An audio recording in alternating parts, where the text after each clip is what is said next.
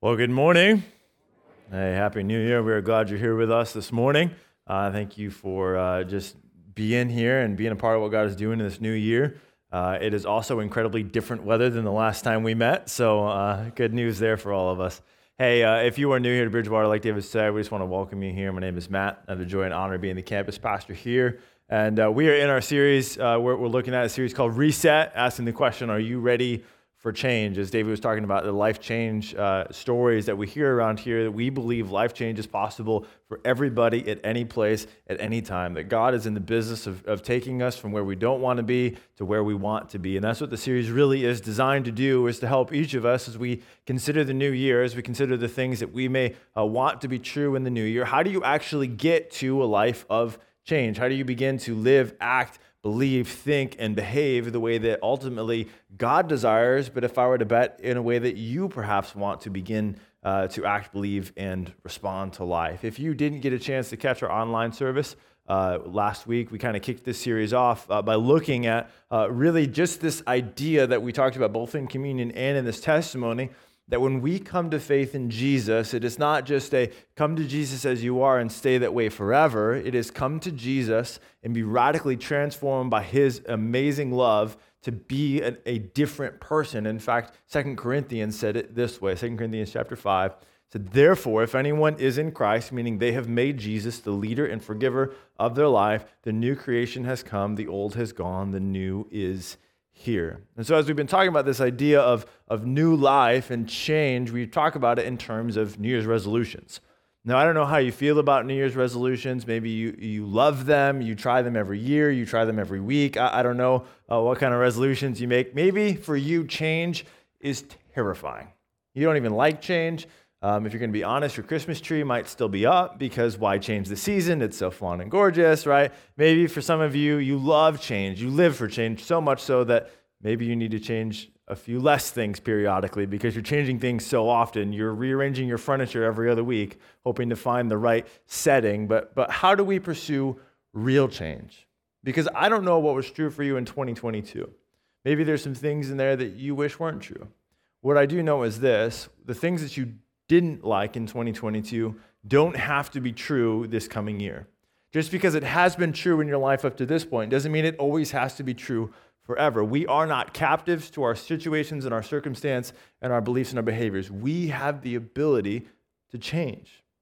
Perhaps you need a new season, which is what Ecclesiastes 3 talked about. There is a time for everything, a season for every activity under the heavens. There was a time for that, and maybe that time has ended, and it's time to look at something new. And we encourage you to look at your life in these 5 categories: spiritually, in regards to your family, your social life, your physical, and work. As we evaluated these, we said, all right, what are some good things in each of these categories that I want to continue to do going into the new year? Then, as you evaluate these categories, what are some things in my life that perhaps need to change in regards to this, right? So we gave some examples of looking at your family. Maybe something good that you did this year was you were really intentional around dinner time and you were just all in and focused. And that's a great thing to continue to build into your life because it's going to bring about the type of family environment that ultimately you want and God desires for you as we are intentional. So maybe there's some negative things perhaps in your work life and you really want to work on those. So that was a challenge we gave you last week. We kind of ended by asking this question, and it's really the question for the whole series, is what does God think is possible for my new year? Because as I look into the new year, I can think and I can dream, but sometimes I think small. Sometimes I don't see all that God really could be doing. And we want to ask the question, not only does it matter what I want to change, is that there is a God who has a plan and a purpose for my life, and I want to hear what it is. I want to know what it is. And I want to follow it because he is a great God with a great design and a great plan. And I bet you it's a little bit better than the plan that I have in my life. So that's what we're going to talk about because as you consider this change, what I know to be true about my life, what I know to be true perhaps, maybe, possibly about your life, is that we want this. We try this. We work for this. But we don't always get it, do we?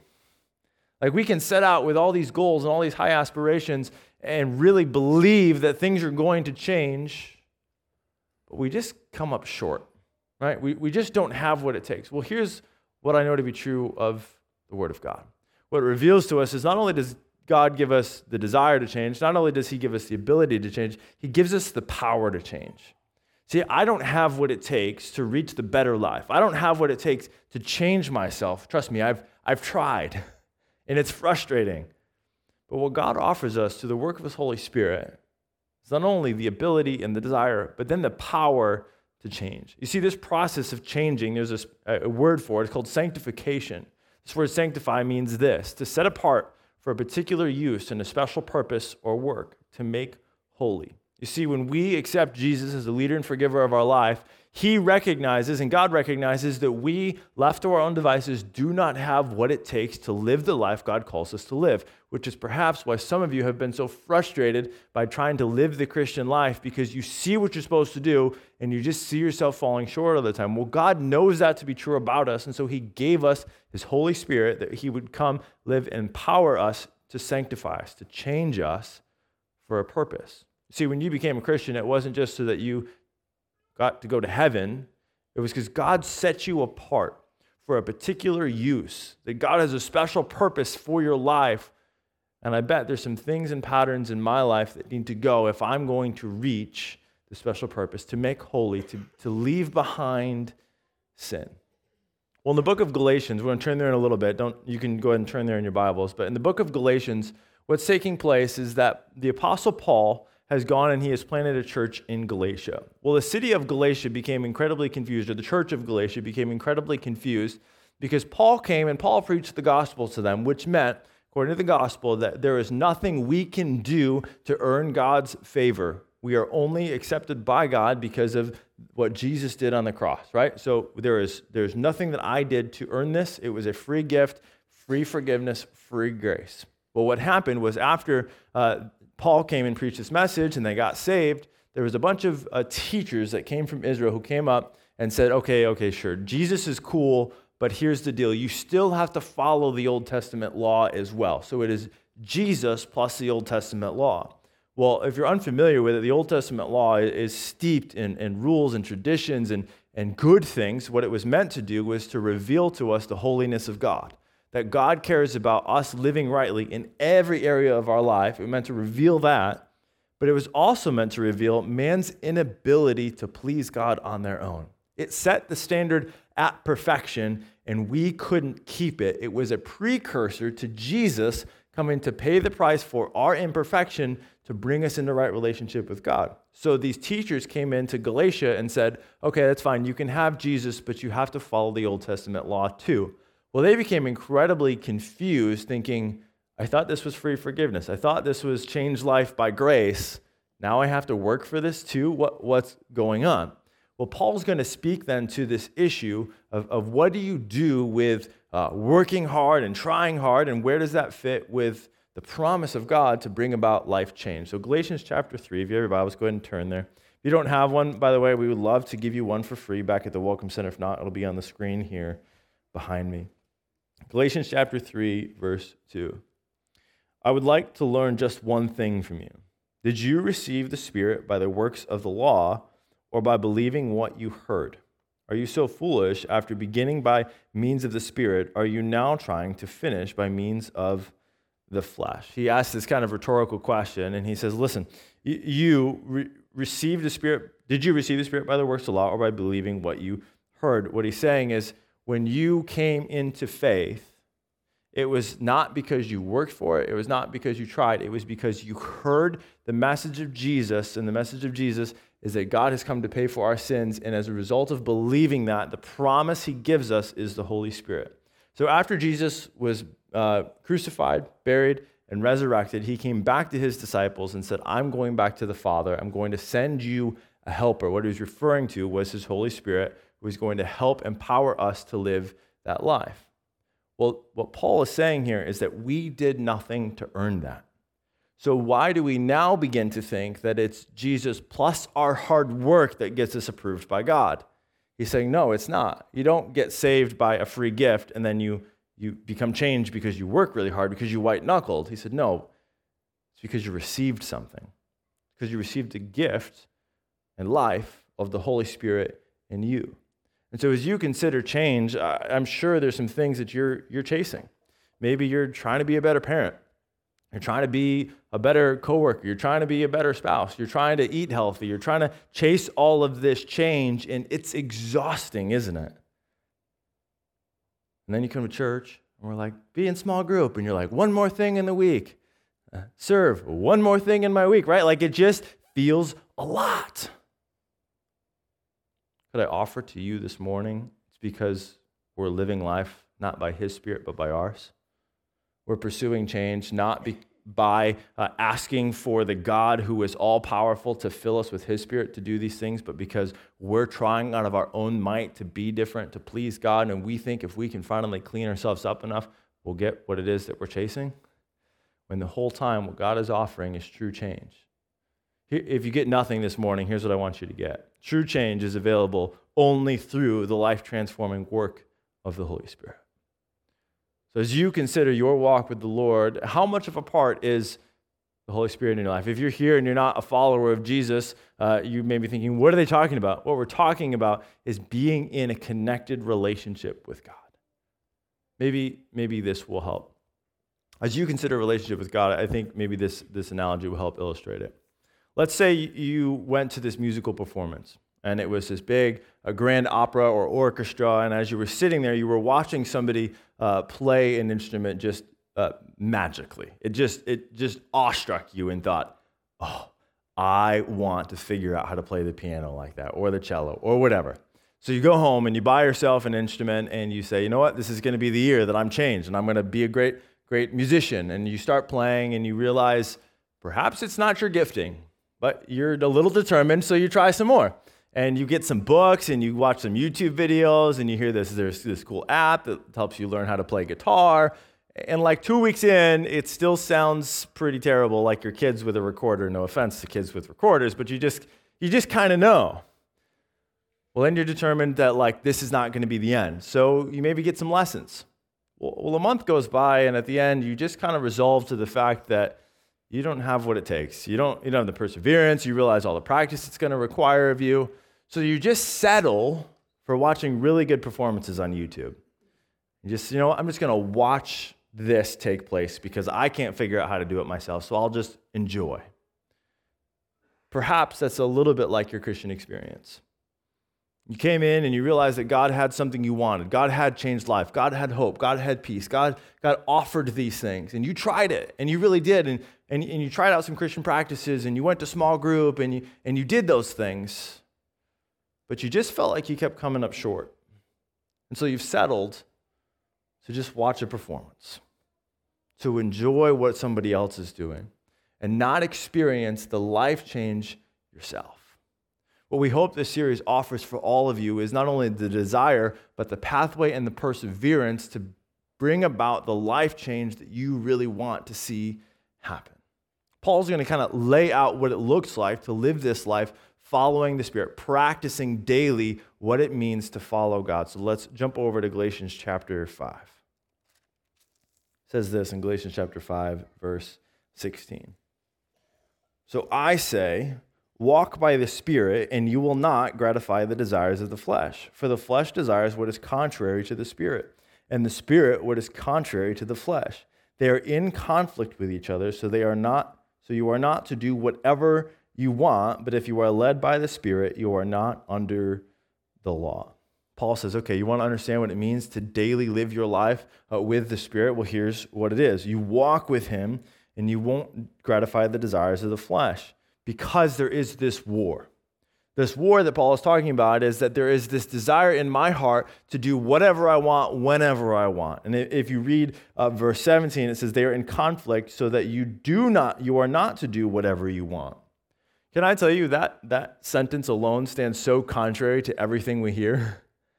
If you listen to the narratives around us outside of God's word, it is do what makes you happy, do what pleases your heart, do what feels good to you. And can I tell you that is not the metric of a life led by God? And living your life that way will not lead you to ultimately the things that you want. Now, in the short term, it might gratify the desires of your heart in the moment, but you make those decisions over a long period of time, it will never lead you to the life change you want. what he's saying is you have to realize there is this battle that I don't get to do everything that I want to do. I have to say no. Well, prior to the Holy Spirit coming into your life and providing the conviction, there was no battle. You didn't know right from wrong. You didn't know God's standards. You didn't know those things. But when we do get saved, we do get the conviction of the Holy Spirit. In his loving kindness, you'll feel this, I call it the Holy Spirit's prick. You're getting ready to say something and you go, ow, what was that? It wasn't my wife. Oh, I shouldn't say that. Okay. Right? You're getting ready to respond to something. You're getting ready to commit an action and you just feel this like sinking pit in your chest. What is that? It's not indigestion from tacos last night. It's God saying, hey, you don't have to go that way. You don't have to respond the way you've always responded. I have the power through the Holy Spirit that I don't have to follow the way of sin anymore. I can choose differently. Because here's the thing that you could go through this whole series and we could talk about life change. And you could change some behaviors and you could change some attitudes and your life would probably be better for it. But that's not what God is after. What God is after is not just us changing external behaviors, it's that he would change our very nature. God doesn't want to just change my behavior. He doesn't want me to just clean it up. It's not the behavior. He wants my nature changed. What does that mean? It means that I don't look like Matt now in 20 years. It means that in 20 years, there's less sin in my life, hopefully. There's less conflict in my life. There's less distrust in my heart, that very nature of who I am is less like me and more like God. And so the Holy Spirit is internal. He is moving on your heart so that your heart becomes new. Well, as you talk about this conflict, Paul's going to lay out this conflict very clearly for us, that we would see the things that shouldn't be true of our nature anymore and the things that should become part of our nature. Verse 19. The acts of the flesh are obvious. So this is the negative nature that we are trying to leave behind. Sexual immorality, impurity, debauchery, idolatry, witchcraft, hatred, discord, jealousy, fits of rage, selfish ambition, dissension, factions, and envy, drunkenness, orgies, and the like. I warn you, as I did before, those who live like this will not inherit the kingdom of God. As you read this list, I want you to notice the wide range of things that he mentions in here. He puts envy in the same list as witchcraft.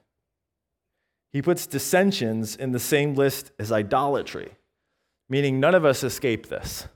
We all find ourselves with this nature inside of us that pulls us in the wrong direction. And maybe you read this list and you go, I'm not that bad.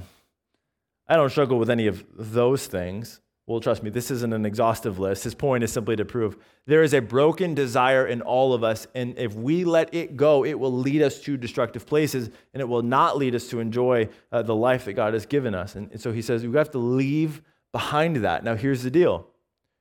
You don't have what it takes to do it on your own. I do not have the willpower, the strength, or the determination to leave behind envy for the rest of my life on my own. Now, I can try. I can put forth some concentrated effort, but I'll fail. I'm just not strong enough. And God knows that about you, and you know what? It's okay. Can I tell you, if you would come to that place of surrender sooner, you'd find freedom sooner? That if we let go of trying to do this on our own and begin to just receive the change that God wants to give us, we'd find a changed heart much sooner. Then he goes on to contrast. So we leave behind those things because Jesus died so that we don't have to live that way anymore. He also died so that we could begin to live this way.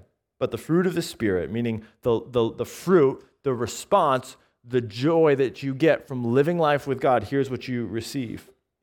Love, joy, peace, forbearance, kindness, goodness, faithfulness, gentleness, and self-control. And let's just pause right there.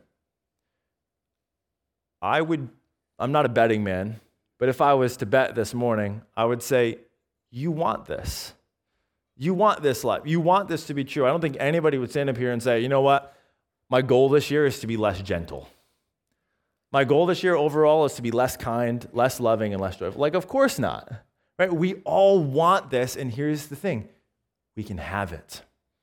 It is not something elusive. It is not something far off. It is not mysterious. It is a direct result of living life with God. It says, against such things there is no law, meaning if we live this way, following God becomes second nature. It's not a fight. It just becomes who we are. Those who belong to Christ have crucified the flesh with its passions and desires, meaning we put to death that old list. Since we live by the Spirit, let us keep in step with the Spirit. Living a life with the Spirit means every day walking in tune with our desires being changed to God's desires. Can I just be honest with you this morning? That is not always true in my life. I'm not there yet. I haven't figured it all out. I don't exhibit, you can ask my wife, I don't exhibit this entire list of fruits of the Spirit every day. What is it? It's daily practice. Right? You don't become Luke or Laura or any one of these musicians because you just woke up one day and decided to be it. I wish that's how it worked, but it's not. They're as good as they are as musicians and the whole team because I bet you they practice all the time. Because they don't do other things, perhaps like sitting on the couch and watching TV. Instead, they get up and practice. And so if I want these things to be true in my life, if I want love, joy, peace, patience, kindness, gentleness, goodness to be true in my life, I have to practice them. I have to get up and make an intentional effort to not do the negative things and to choose the fruits of the Spirit, which is my question for you today. As you consider that list, what fruit of the Spirit will you intentionally cultivate this year? We're going to continually ask you kind of every week a question to think about over the course of this year. But as you consider that list, you go, you know what? I want this to be the thing I'm going to focus on this year. And here's the list for you again in case you missed it. Love, joy, peace, patience, kindness, goodness, faithfulness, gentleness, and self-control. As you look at this list, you go, you know what? If I'm being really honest, I really need to work on patience. As I am at the work environment and people come up to me, I can just be short, I can be curt, I can be whatever it is for you. Maybe it's kindness as you respond to your kids, as you respond to your spouse. Maybe for you, it's joy. By and large, there hasn't been a lot of joy in your life this year. You've sat and it looks like you've sucked on a lemon all year long, and maybe there's some real hardship behind that. I'm not negating the difficulties of life. But the promises of God are in the face of the difficulties of life. That joy is not predetermined by our circumstances. Joy is determined by our future hope. Promise of a relationship with God. His nearness in our difficulty, that our worst days won't be all our days. So as you consider this, I want you to consider this next piece. And I ask this, what would you cultivate? Here's what cultivate means. To foster the growth of, to improve by labor, care, or study. We aren't going to accidentally fall into a changed life. We'll get there by being intentional, by creating environments in our life where we're pursuing growth. As you consider a garden, if you want things to grow, you have to work that soil. You have to begin to pull out the weeds, pull out the rocks, which would be, if we're going to use this metaphor in our life, to pull out the negative things, to pull out the negative influences, the things that just shouldn't be in your life anymore. Weed those out. Work the soil. Get your heart ready in the necessary environment for growth, which is why we're always talking about small groups, because I need other people to help encourage me in my growth process. I need other people to say, Matt, that was super unkind of you. Knock it off. I love you. Choose differently, right? Like I need that environment, and you have to create that environment to grow, but here's what you can't do.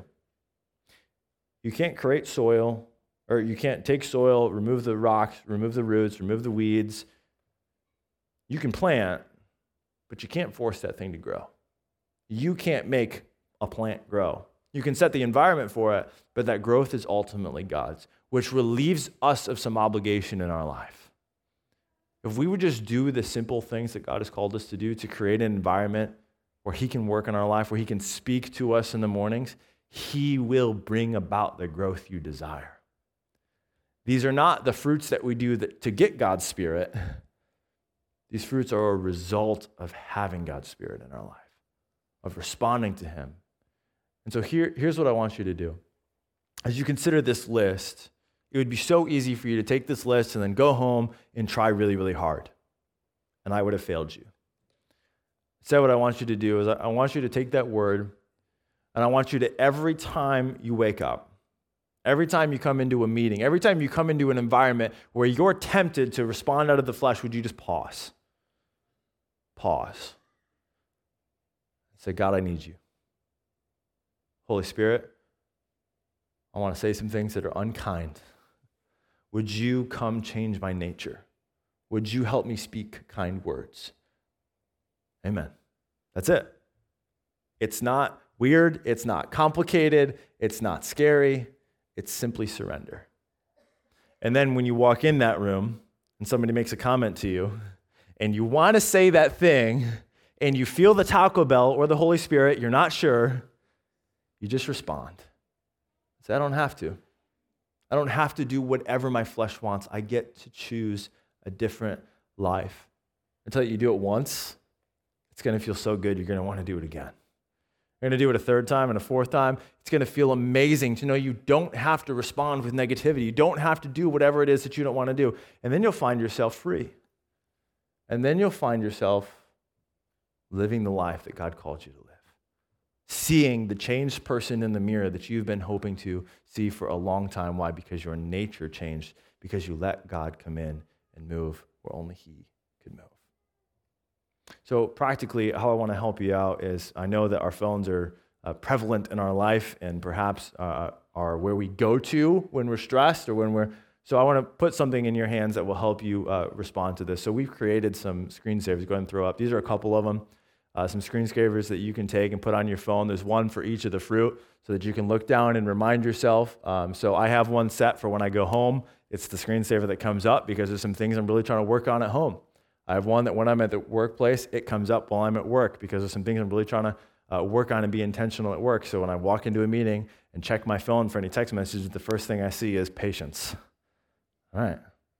God, would you bring about patience in my heart as I walk into this meeting? So go ahead and go to the next screen there. If you have your phones, here's what I would encourage you to do. Take them out. I know you may not have them here, so we'll post this on the Facebook page later. But if you go ahead and scan that QR code, so you're going to open up your camera app, and then you're going to put it on that logo. Let me get out of the way here. You're going to put it on that logo, and there should be a little yellow bar that pops up, and it's going to take you to a Dropbox link, and then within that Dropbox link, you can download any one of those screensavers. If you want to download all of them, go ahead. What I would not recommend is downloading one and sending it to your spouse, saying, I think I'm acting as the Holy Spirit here on this one. If this doesn't work for you and technology is not your friend, we're going to post it on the Facebook link, on the closed Facebook page, so you can go ahead and follow it there. And if you have any questions, David and I would love to help you out with that. So as you consider the new year, before you pick the fruit, here's what I want you to ask. Same question I asked you in the beginning. God, what change do you want to bring about in my life? God, what are you after? God, what are you chasing? And would you give it to him? And I bet you what you'd find is the very things that your heart has been craving all along. Let's pray. Dear Heavenly Father, we come before you. We thank you that not only did you see us in our broken state and you moved towards us, God, but you paid the penalty of our sin. You made a way for us to be in right relationship with you, and you didn't stop there. You knew we needed help in living out that relationship and living out a changed life, and so you gave us your Holy Spirit to live that changed life. God, I thank you. I pray that right now, in this moment, we would know that you are with us, that you are for us, that you are not against us. I pray that we as your people would be responsive when you convict us, that if we're here and you're not yet a follower of Jesus and you're listening to this and you felt some of that pull to bring about or to see change in your life, that God wants that for you. We would love to have a conversation with you about what that looks like.